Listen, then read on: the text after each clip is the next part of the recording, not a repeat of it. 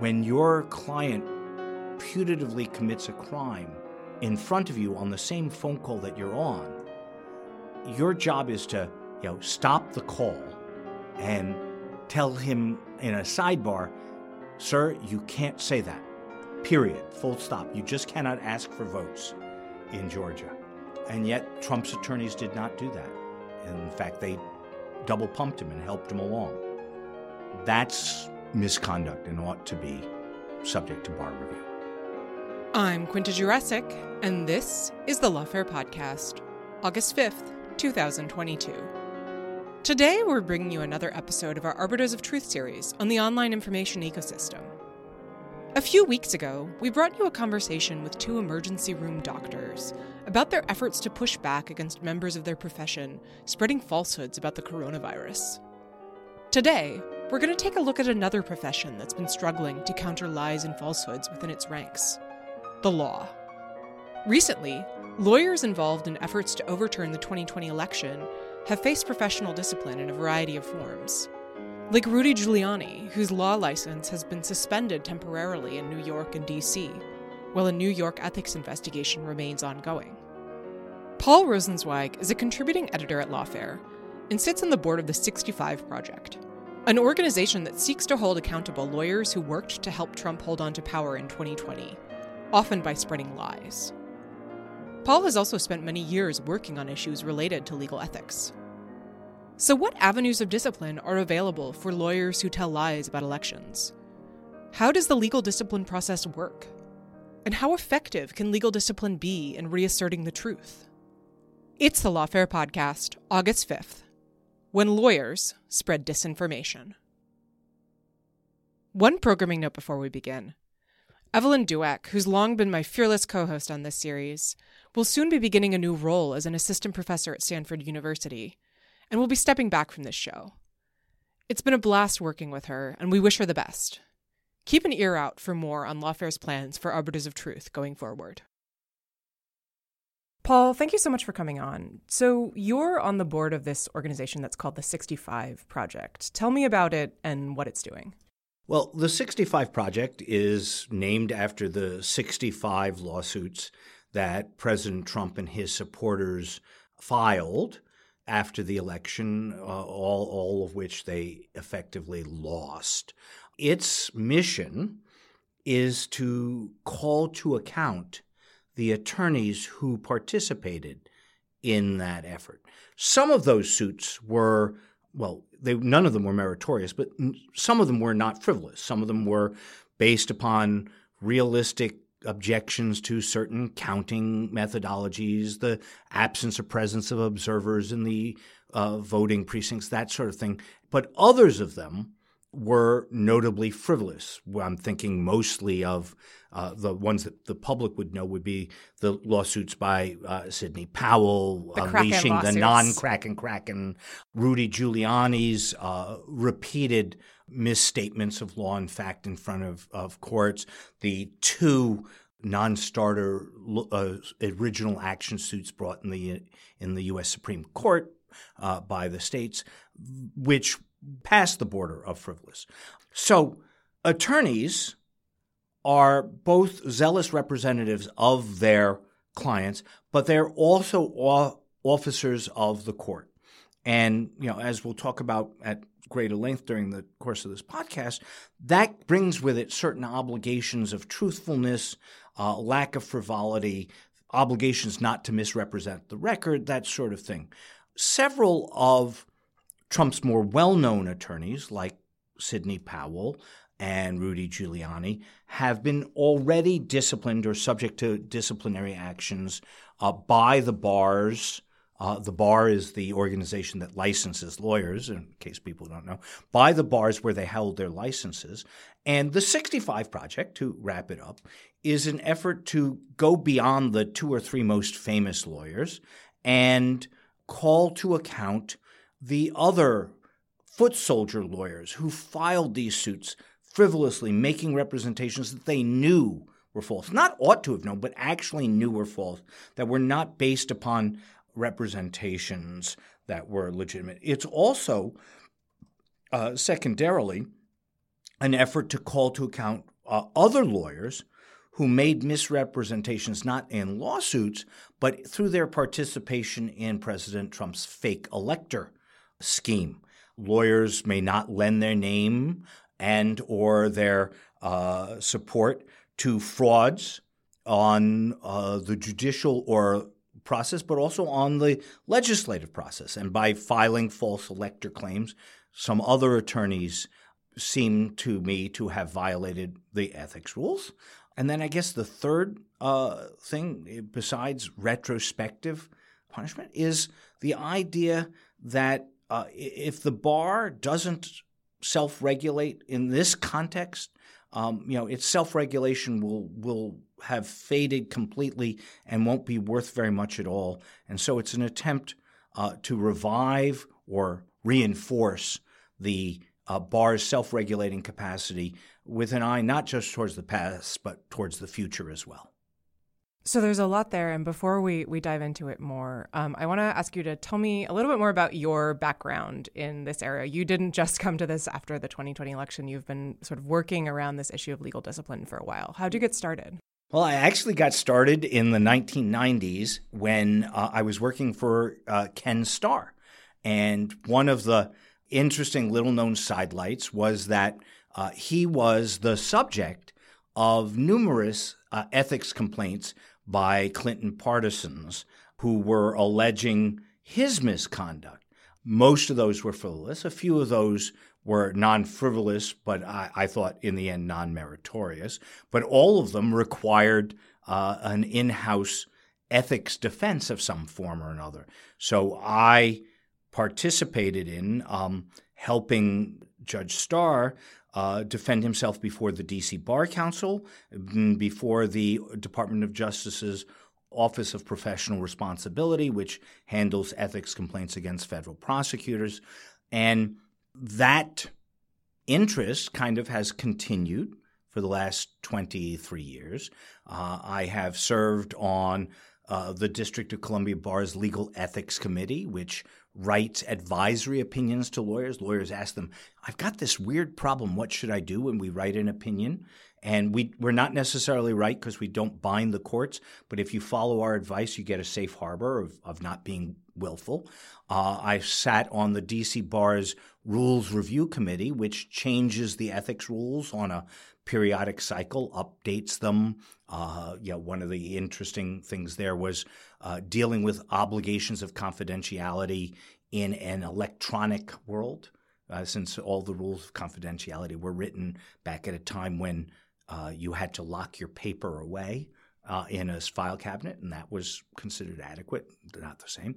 I'm a hearing examiner for the District of Columbia Bar, which is their kind of in-house adjudicative function where we hear complaints against against lawyers who might have violated the D.C. Bar's rules. And I'm also on the U.S. Court of Appeals for the District of Columbia's Committee on Admissions and Grievances, which does the same. And having mentioned both of those, I should absolutely hasten to completely add that anything I say today has no bearing on either of those two institutions, and they may well disown me for what I say, but it certainly means that I'm not speaking for them. And frankly, to the extent that I speak about stuff here, it means I wouldn't serve on any actual hearings in the District of Columbia that might come before us for reasons of interest and justified recusal. So you've been working in this space for a while then. I'm curious how you think the complaints and the disciplinary proceedings that we're seeing against lawyers who were involved in, let's just say, shenanigans generally around the 2020 election stack up to what you've seen in your work in this space. Are these sort of, the legal profession, there are plenty of jokes about lawyers behaving unethically, a bit slippery. Is this within the realm of misconduct that you've seen in the past, or is this something new? This type of conduct is clearly in the minority zone. The majority of complaints against attorneys are things like he failed to follow up on my case and he missed a deadline, or he commingled my funds with somebody else's and took money that he or she wasn't entitled to. more rare, he or she had a conflict of interest that they didn't adequately disclose, and I was not made aware of them until after I lost. There was the Judicial Watch guy, Larry Klayman? Larry Klayman. He was recently just subject to discipline for a conflict of interest matter. It is really rare, in my experience, for lawyers to be subject to investigation and disbarment and sanction for conduct of the sort that Rudy Giuliani was subject to, affirmative misrepresentations in court. For one thing, not, as you said, notwithstanding the jokes about lawyers, they don't actually tend to do that very often. For another, it often runs up against the obligation of zealous advocacy, which is kind of the bar's equivalent of First Amendment advocacy. You're supposed to go all the way up to the line in saying things on behalf of your client, and because we don't want to deter you from being zealous, that line, you can get all the way up and maybe even a little over and not run into too much problem because of that. So these instances of outright fraud are rare. I should say that the only exception to that rule is that lawyers are often disbarred for fraud unrelated to their being a lawyer. If I lie to you and steal money from you in my personal capacity, I still lose my law license. So I'll say I first sort of got interested in this because through the lens of misinformation, that there was a lot of discussion around 2020 and around the litigation after 2020 about, how do we counter falsehoods and lies about the election? And mostly that was focused on technology platforms like should Facebook be doing more to limit this kind of information? And so it struck me as interesting when we also saw, lawyers and professional associations and state bars kind of step in and say, we also think that we should be pushing back here and that there is a way to do so through these rules of professional conduct and other rules that sort of bind lawyers' conduct within the courtroom. So what do you think then about this possibility of using legal discipline as a way of countering misinformation and disinformation? Is this kind of a process that can be used to reassert truth in a sense? It's a process that can be used to reassert truth, but I think it operates in a relatively narrow context of the legal process itself, which is to say that, people know that Rudy Giuliani was disbarred, or some do, but not many do. And of those who do, almost none would probably know the details of exactly why he was disbarred and what falsities he told the court that resulted in his being subject to discipline. The same is likely true of Sidney Powell. We know she lied, and we know she's getting disciplined, and that by itself is probably a good thing for reasserting the value of truth, but it doesn't establish what the truth is. It just establishes that there was falsity out there that was sanctionable.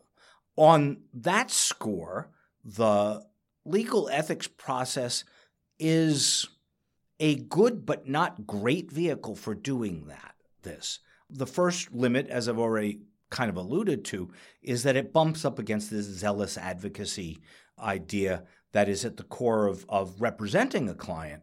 And so we expect lawyers to argue the facts in the way that is the closest and best way to justify their client's position, whatever that position might be. And that makes it difficult to use this process to police anything except the grossest and most extreme of falsehoods. And frankly, the danger that I perceive to the integrity of the election, or the perception of integrity of the election, is a lot closer to those margins, right?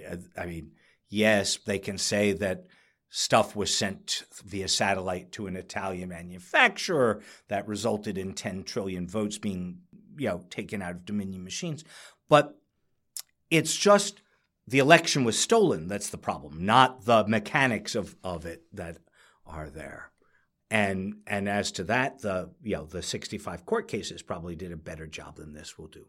What I think the discipline process can do and should do better is both be a specific and a general deterrent to this conduct within the bar. Specific in the sense of, obviously, of punishing particular bad actors, having them lose their law license. Rudy Giuliani will not do this again because he won't be allowed in court to represent anybody again, at least not until he gets his law license back, and that seems like it won't happen during his lifetime.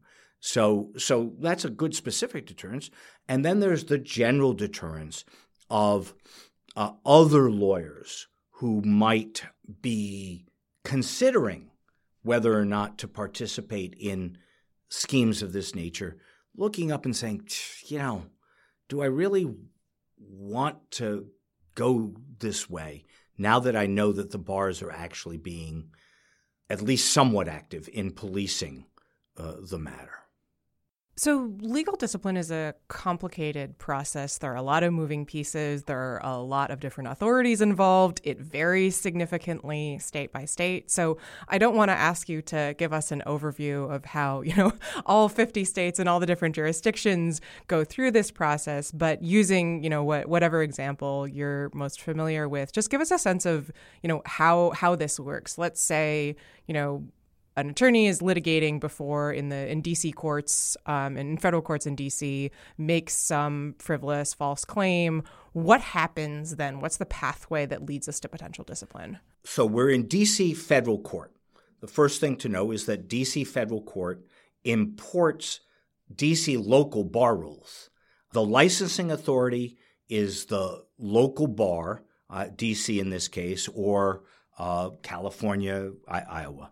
The federal courts have discipline only over people who are practicing before them as opposed to people who get licenses because they're not licensing authorities. So if we were in D.C. federal court and an attorney made one of these egregiously false representations, and I'm going to assume as well that the attorney is also licensed in D.C., somebody would have to initiate the investigation by making a complaint. That could be opposing counsel. It could be the attorney's client, if the false representation, for example, wound up in the guy going to jail and getting convicted. It could be the district court judge in front of whom the attorney appeared. That's, for example, what happened in Michigan to Sidney Powell. The district court judge found her to have violated the ethics rules and, besides making her pay money to Detroit for the frivolous lawsuit, sent her name to the relevant bar authorities for further investigation. Once such a referral or complaint is made, it goes in D.C. to the Office of Bar Counsel, which is an investigative group of attorneys who conduct an investigation. They have plenary authority to do that investigation and compulsory authority over the attorney himself. It is an ethics violation to not cooperate with the ethics authorities. They can do whatever they feel is appropriate. For example, many complaints they take a quick look at, deem them frivolous, and get rid of them without investigation. Others of them, where they've done a little bit of investigation, they will dismiss, often with clearance through an adjudicative authority, which I'll get to in a second. Or they can bring a complaint. If they bring a complaint, that brings it to the adjudicative authority, which in the District of Columbia is a group of hearing examiners who are effectively administrative law judges. They will hear a complaint in a panel, which in D.C. always includes at least one non-lawyer citizen, because D.C. is committed to getting the perspective of our citizenry. And then that adjudicative body will make findings of fact and conclusions and recommend a sanction. The attorney can accept that sanction or, in rarer cases yet, appeal that sanction to the District of Columbia Court of Appeals, which is not the U.S. Court of Appeals for the District of Columbia, the federal court, but the District of Columbia Court of Appeals, which is our local highest appellate court, who are the official adjudicators of bar discipline in as a matter of final authority, and the ultimate promulgators of the rules of professional conduct here in the District of Columbia. Ultimately, if that body resolves a contested proceeding, its decision is final. The punishment that we can mete out with respect to bar discipline is limited to bar-related stuff. You can be cautioned. You can be ordered to take remedial training. You can be suspended from the practice of law for a period of years, or your license can be permanently revoked. And that's it. So one of the reasons that it's not such a great it's a useful disciplinary process, but it's not that punitive. Because it's not that punitive, it doesn't have the same compulsory power as a civil suit for damages or, obviously a criminal suit where you wind up in jail for a term of years. There's also the matter of what federal judges can do just within the courtroom. So we talked about this judge in the Eastern District of Michigan who disciplined Sidney Powell and her Kraken legal team, in part by referring them to their respective state bars for discipline. And at least in Powell's case, that has translated into an investigation and ethics charges being brought by the Texas bar. That judge also fined Powell's team, as you said, a pretty hefty chunk of change, I think over $180,000. She told them that they had to take some continuing legal education credits. Walk me through what that kind of discipline in a trial court, how that interacts with discipline by state bars, because I think it's a complicated little question. Well, I mean, essentially, it's parallel. The two can happen. And one does not have preclusive effect on the other. One does not control the other. Obviously, one informs the other. And the fact that the judge has already done all of this kind of gives the Texas bar some sense of how at least one judge viewed the severity of what Powell did. The degree to which a judge may impose discipline is also partly dependent upon whether or not the contemptuous behavior occurred immediately in his or her presence, the judge's presence, or happened outside of the court. If it happened in the judge's presence, the judge has pretty plenary authority to run the gamut of sanctions, all the way up to and including telling the marshal to arrest the attorney and put him or her in jail for a period of some time until they purge themselves of the contempt. If the contempt happens outside of the judge's presence, then the judge has to typically go through some form of fact-finding process inside the courtroom that would justify whatever discipline he or she is thinking of imposing, and that may involve hearing from witnesses, it may involve reviewing papers, and it will certainly involve hearing argument. So, the summary, go to jail now, doesn't happen very, very often, and it usually is for something even worse than lying to the court. It's for disobeying a direct order. Sit down, stop making that argument. I got to do that. Off to jail. And that's exceedingly rare. And as far as I know, we didn't see any examples of that in the 2020 litigation. As far as I know, none. I have not studied all of them, so I hate to do the all, but I believe that didn't happen. So we've kind of touched on this already, but I think it might be useful to dig with more specifics into what kinds of conduct we're talking about here in terms of the conduct implicated by 2020 election litigation and, the giving of advice to Trump around overturning the election. We've talked about the rules of professional conduct. What particular rules, what particular provisions do you see these lawyers as having potentially violated that could put them in jeopardy before state bars? Well, there are, broadly speaking, two rules that are applicable in this context. And I'm going to talk right now about the representations in court because the false electors are a slightly different group. But every state bar has rules of professional conduct or rules of professional responsibility, one of which bars a lawyer from making knowing false representations to court. We are officers of the court, and we can't tell the judge, I served Quinta with the papers when I haven't served Quinta with the papers. Judges are entitled to and do rely upon those representations all the time. It is improper and unethical for a lawyer to knowingly say something false. Now that, again, it's got to be knowing, so there's always that little out of I didn't know, and it's got to be false as opposed to a matter of opinion.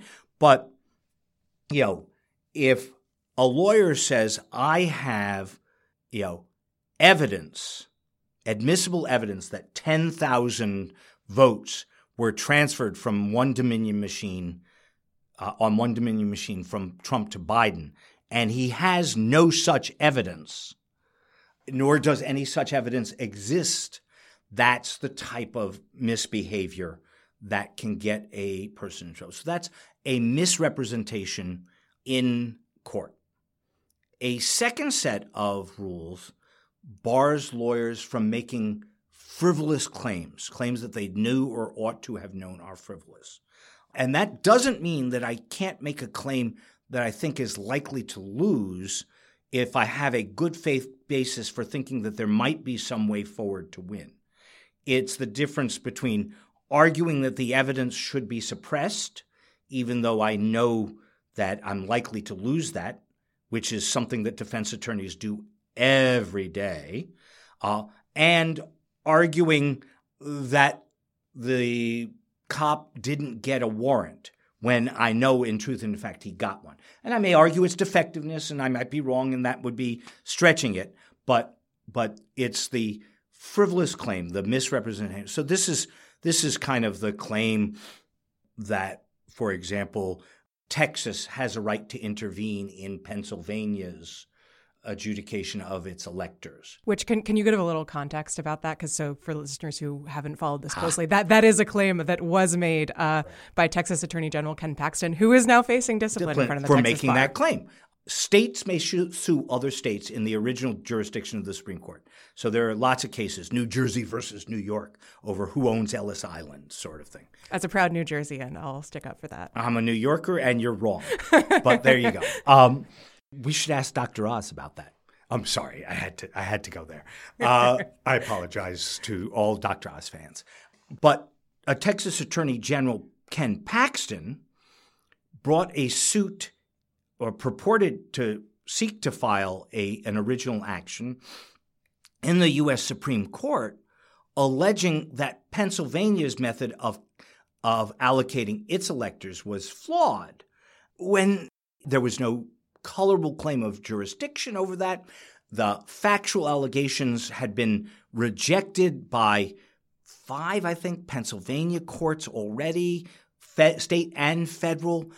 So it was the type of frivolous claim that was clearly just performative politics on his part and has wound him up in hot water for filing frivolous claims in front of the Texas State Bar, who are currently in the midst of an investigative proceeding that may or may not result in him losing his Texas State Bar license. There's one other area of ethics rules that probably bears mentioning. The first two of those apply when you're representing a client. So it is critical, for example, to complaints about John Eastman that at the time he made seemingly false claims about the Dominion machines, he was also representing Donald Trump in the Supreme Court, as was Ted Cruz, by the way. Or at least so it seems. But beyond that, there's a catch-all rule, Rule 8.4, I think, that basically says lawyers should never engage in any fraud of any sort, even in their personal lives. And we have a doctrine that you're a lawyer full-time, 24/7. Now, that doesn't mean that I can't tell my wife that she looks good in the dress when she doesn't. Though, Katie, you always look good in the dress. But it does mean that even outside of the practice of law, if I commit fraud in some other thing, in buying a house or in stealing, shoplifting, I have violated prohibitions against dishonesty, misrepresentation, and fraud and criminality that generally mean that I will be disbarred if convicted of a crime, even if the crime is unrelated to my legal practice. And flipping it around, I can be disbarred from my legal practice if the bar concludes that I have committed or are likely to have committed a crime. And so when we talk about disciplining lawyers for spreading falsehoods, how does that interact with the First Amendment? I know Sidney Powell and Rudy Giuliani have both pointed to the First Amendment in arguing that the state disciplinary proceedings against them in Texas and New York, respectively, are improper, essentially arguing that, they're being penalized for expressing their political beliefs and that those beliefs are that the election was stolen. So what kind of constraints does the First Amendment put on this kind of discipline? And why is it constitutionally acceptable for, a state authority to discipline a lawyer for speech that might be protected for somebody else? Well, that's why the caveat of representing a client is critical. I do not believe that either of them would have been subject to any discipline at all had they spoken in a public setting of their belief that the election was stolen. Rudy Giuliani is not subject to was not disbarred for what he said in front of the Four Seasons Landscaping Company. He was disbarred for what he said in court. And the courts have held against First Amendment challenges that lawyers' First Amendment rights with respect to what they say in court, and also, by the way, with respect to what they say regarding their qualifications in lawyer advertising, though sounding in the First Amendment, may nonetheless be the basis of discipline. So, in other words, the courts can impose gag rules in criminal cases. They can impose discipline for lying in court, and the First Amendment does not bar that. What it would bar, or what it is likely to bar, would be if Rudy Giuliani was subject to discipline for saying Donald Trump, won the election during the course of his speech at the Four Seasons. Though even there, it is the case that if there's an ongoing matter, a court may limit what the attorney can say outside of the courtroom. You can impose a gag order, as we do in all sorts of high-profile cases, rape cases, politics cases, mafia cases, where the attorneys are directed not to be able to go out and comment on the proceedings that are happening at that moment. And that's not considered a First Amendment violation because it's in service of the operation of the judicial system. So basically, Giuliani and Powell are making it up. And honestly, both of them have lost every time they've raised that for exactly these reasons. So it's not just me saying it, it's every court that has looked at it. Right. And Powell, I think what you might be referencing is that Powell recently tried to get the Texas bar proceedings against her dismissed, and the judge was not particularly interested. So I think we've mentioned Ted Cruz before. I think that Cruz's statements might be a good way to kind of explore the importance of this attorney-client relationship and advocacy in whether or not something is open to bar discipline. So the 65 Project, of course, has filed an ethics complaint against Cruz, which points in large part to comments that he made on his podcast. I personally did not know that Ted Cruz has a podcast, but he does. He talked about the 2020 election on it. So what is it about Cruz's statements on his podcast that you think put his comments about the election into a space where bar discipline is appropriate? Well, a couple of things. The first and most important is that he made them while he had said, I will represent Trump in the Supreme Court. I will argue the case for him. So it appears that an attorney-client relationship was created between Ted Cruz and Donald Trump for the period of time from when he said he would do that until the time when the Supreme Court dismissed the case at a minimum and rendered moot or terminated the representation because the case to which it referred was done. So it's, I think, critical to say that none of this is about Ted Cruz talking on the floor of the Senate, and none of this is about Ted Cruz saying anything about any of this before or after his representation of Donald Trump. That having been said, when you're an attorney representing a client, you may not make statements that you know to be false statements of fact in support of your representation. And again, it's the same thing we've talked about several times. You're allowed to zealously advocate. You're allowed to run up to the edge. But on his podcast, Cruz made several demonstrably false statements about the integrity of the election. He said that he thought that there was ample evidence that votes had been stolen. He said that he thought there was ample, significant evidence that Dominion was hacked, at none of which was true. And I would add that he did that after publicly saying that before he took the case, he reviewed the filings in some detail. So it wasn't that he could say that he was repeating what somebody had told him, which would be lackadaisical on his part, but perhaps a defense. But he affirmatively, publicly said, I've read it all, and I think that there's substantial evidence of fraud here. When, if he'd read it all, he would know that there was no such evidence of fraud. He would also have known that, Trump was 0 for 65 in purporting to do that. So in some ways, I feel sorry for Cruz because he was probably just being a politician doing what he could to burnish his credentials because he wants to be the next president of the United States.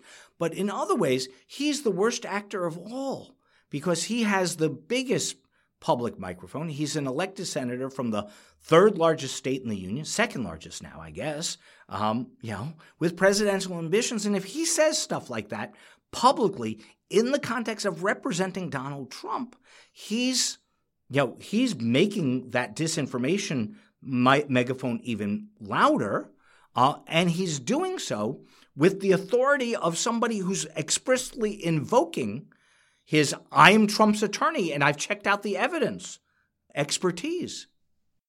And so you said that, it's important to keep in mind that part of this has to do with, putting forward knowingly false claims. It's not just that you made an honest mistake. I think that gets to something interesting, though, and it gets to something that we've talked about a lot in the context of January 6th, which is in the context of criminal culpability, which, to be clear, is a very different matter, whether Donald Trump knew that that he had really lost the election, or whether he'd convinced himself that he'd actually won, and how that shapes our understanding of his criminal culpability. In this context, again, which is a very different context, how do we identify whether or not somebody knew that what they're saying is a lie? Like Sidney Powell, for example. Could she argue, and I think she has argued, I think she's still arguing that the election was stolen, but, she really believed that the election was stolen. How do you adjudicate that in this process? Well, I think you adjudicate it the same way. Irrespective of the standards of proof and of the culpability at the end, you adjudicate somebody's knowledge and intent from their actions and from their words, and you infer from that. So, I'll play off of Trump a bit and say that, everybody acknowledges that he is psychologically a really interesting and unusual and different case. And so there's at least a scintilla of possibility that he genuinely believes that he won the election, in which case he's insane and should not be president. I'm not saying that jokingly. If he genuinely believes a fact that isn't true, he shouldn't be president of the United States. But that would be a complete defense, I think, if he had it. Insanity is a legitimate criminal defense and has been so for 250 years because we don't punish people criminally for that which they can't control. The truth of the matter is that for people who don't present nearly that kind of edge mental case, the argument, no, I really did believe it, is, mostly pretty laughable. I mean, these are all uniformly lawyers, educated at the bar. Sidney Powell went to what? UNC Chapel Hill, right? Passed the bar. If 65 courts tell you that you're wrong, I don't believe you when you say, I genuinely still think I'm right. Because the evidence is such that that's not a credible statement of your actual state of mind.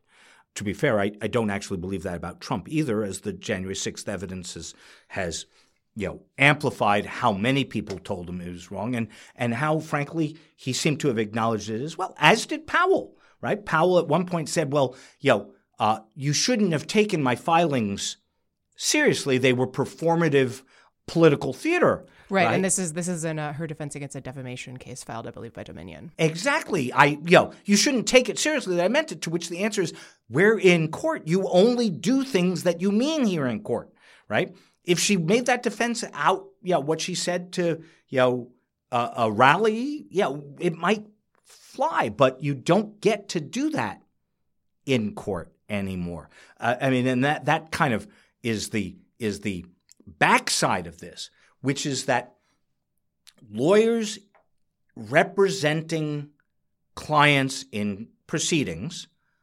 already are under an affirmative obligation to be sure that what they're saying is true. So that superimposed upon the extensive evidence that what they're saying is not true negates pretty strongly any legitimacy in the argument, no, I really thought that we won the election.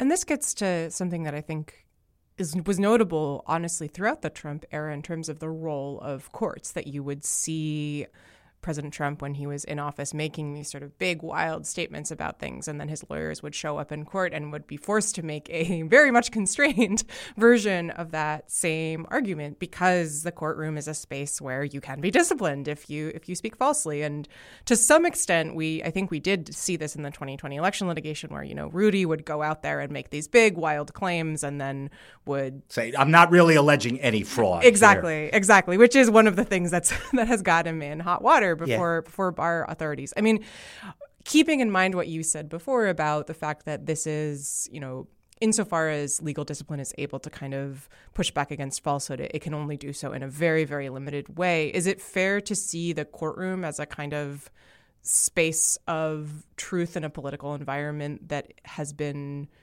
uniquely overrun by falsehood right now? Or is that too, pie in the sky, rose-colored glasses? I would say that it is, to a limited degree, a space of truth. I mean, that, after all, is what the adjudicative process is about. We think that the rules help us get closer to the truth, imperfectly, to be sure. I think that, to some degree, Trump tried to bums rush the courts as well as he bummed rushed the executive branch, the legislative branch, and the public. And of the four of those, the courts proved the most resistant during the Trump era. One thinks, for example, of the Census Bureau decision, in which the court, though only barely, rejected the transparently false justifications offered by the Census Bureau for imposing a citizenship question in the census. So the courts held the line more than many, and certainly in the election itself, they did an excellent job. And that was across the ideological spectrum of judges and justices. It was comforting. The courts are imperfect and their ideological biases are real, but it was comforting to see that uniformity in the rejection of President Trump's absurdities. How do you think disciplinary authorities have been doing so far? Obviously, the 65 Project is formed in part to kind of push for discipline on a group of lawyers who haven't faced it so far. Do you think that authorities have been insufficiently aggressive? Bar authorities are traditionally not very aggressive. There's almost no self-started cases across the country. They always come on complaints. So they are inherently reactive rather than proactive. And that's a history that goes back years and years and years, and it's not related to January 20th at all, which is one of the reasons that the 65 Project wanted to kind of goose them along. They are also historically extremely slow methods, encrusted with procedural rules, but also very careful, very reluctant to act, very reluctant to step into political matters. Most of the Ken Starr matters were rejected on the, we're not going to get between the independent counsel and the president ground, which isn't really a legal ground for rejecting taking disciplinary action, but is a reality. Because they're really, pretty far down on the totem pole of adjudicative authority and punitive authority. So they know their place in the world, and it's not they're not the apex predator, if you will. I would say that so far they're doing pretty okay. Giuliani has been disbarred or suspended, I guess. He hasn't been fully disbarred yet. Powell is facing at least 2 active investigations, I think. Jeffrey Clark has an active investigation open against him. So does John Eastman. Eastman and Clark and Giuliani are likely to face much more severe problems than the disciplinary process. And I should add, by the way, that often disciplinary processes wait because they don't want to interfere with those things that are higher up in the process. So, for example, hypothetically, were John Eastman to ever be indicted, the disciplinary investigation of him in California would be suspended almost immediately because nobody would want to conflict with that. And so that's another fill-up to it. I am hopeful that the disciplinary process takes up the mantle of adjudicating complaints against the less famous foot soldiers in this. People like Cleta Mitchell, for example, people like the fake electors in Georgia, whose active participation was actually essential to helping Trump fight his loss, and who ought not to have done what they did. Just ought not to have done what they did. When your client putatively commits a crime in front of you on the same phone call that you're on, your job is to stop the call and tell him in a sidebar, sir, you can't say that, period, full stop. You just cannot ask for votes in Georgia. And yet Trump's attorneys did not do that. In fact, they double pumped him and helped him along. That's misconduct and ought to be subject to bar review. So for people who are interested in keeping an eye on this going forward, what would you suggest they look out for? What are there particular signs that would suggest that disciplinary authorities aren't being aggressive enough? What should they look for to indicate that investigations are going forward in the way perhaps that you would want, given that so many of these procedures are, of course, confidential while they're ongoing? Yeah, it's hard to keep track of them because, in fact, they are confidential. The public milestones that happen most frequently are the opening of an investigation is often publicly acknowledged. The filing of a complaint, which is the prosecutorial equivalent of an indictment in this case, is typically a public step. So, for example, an investigation is ongoing, but no complaint has been filed against John Eastman in California. That would be something to note. Thereafter, there would be an adjudicative decision. That, too, would be public at some point, and that would be an item of note. So each of these is somewhere along the way, from start to finish, the milestones being opening investigation, formal complaint, adjudication of responsibility, and termination of the case and imposition of discipline. Those would be the 4 highlights. So, for example, just last week, the Ethics Bar Council in D.C. filed a formal complaint against Jeffrey Clark. So that will now go to adjudication in front of the hearing examiners board, of which I'm a member. I should add, by the way, that both because I've spoken about it here and because I know Jeff Clark, if asked to sit on it, I would not participate. So I'm free to at least note that without prejudging it in any way. All right, let's leave it there. Paul, thank you so much for coming on. Thanks for having me. You've been listening to Arbiters of Truth, the Lawfare podcast series on our online information ecosystem.